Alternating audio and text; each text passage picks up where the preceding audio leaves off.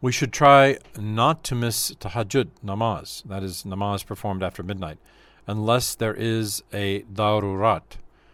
The namaz which is performed after the 2/3 of the night has elapsed is called the tahajjud.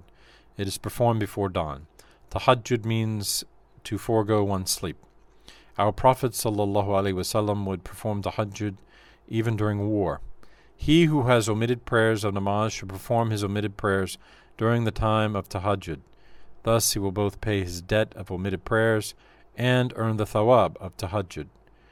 If it is difficult to wake up at midnight, order some of your servants to wake you up then. After getting up for a few nights, you will make it a habit and will begin to wake up.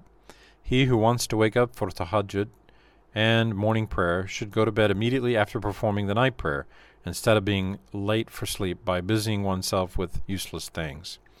At the time of tahajjud, it is necessary to make tawbah, to say istighfar, to trust oneself to Allah Ta'ala, to entreat Him, to think of one's sins, to remember one's faults, defects, to fear with the thought of the torment in the next world, and to tremble in anticipation of the bitter torments of hell.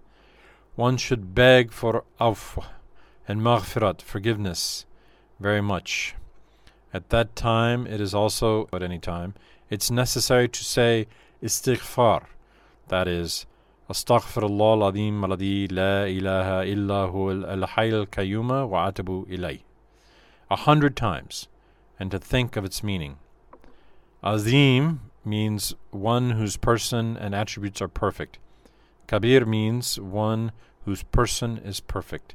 Jalil means one whose attributes are perfect.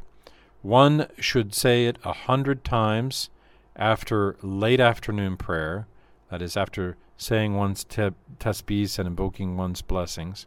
It may be said when one has an abdast, ablution, as well as without an abdast.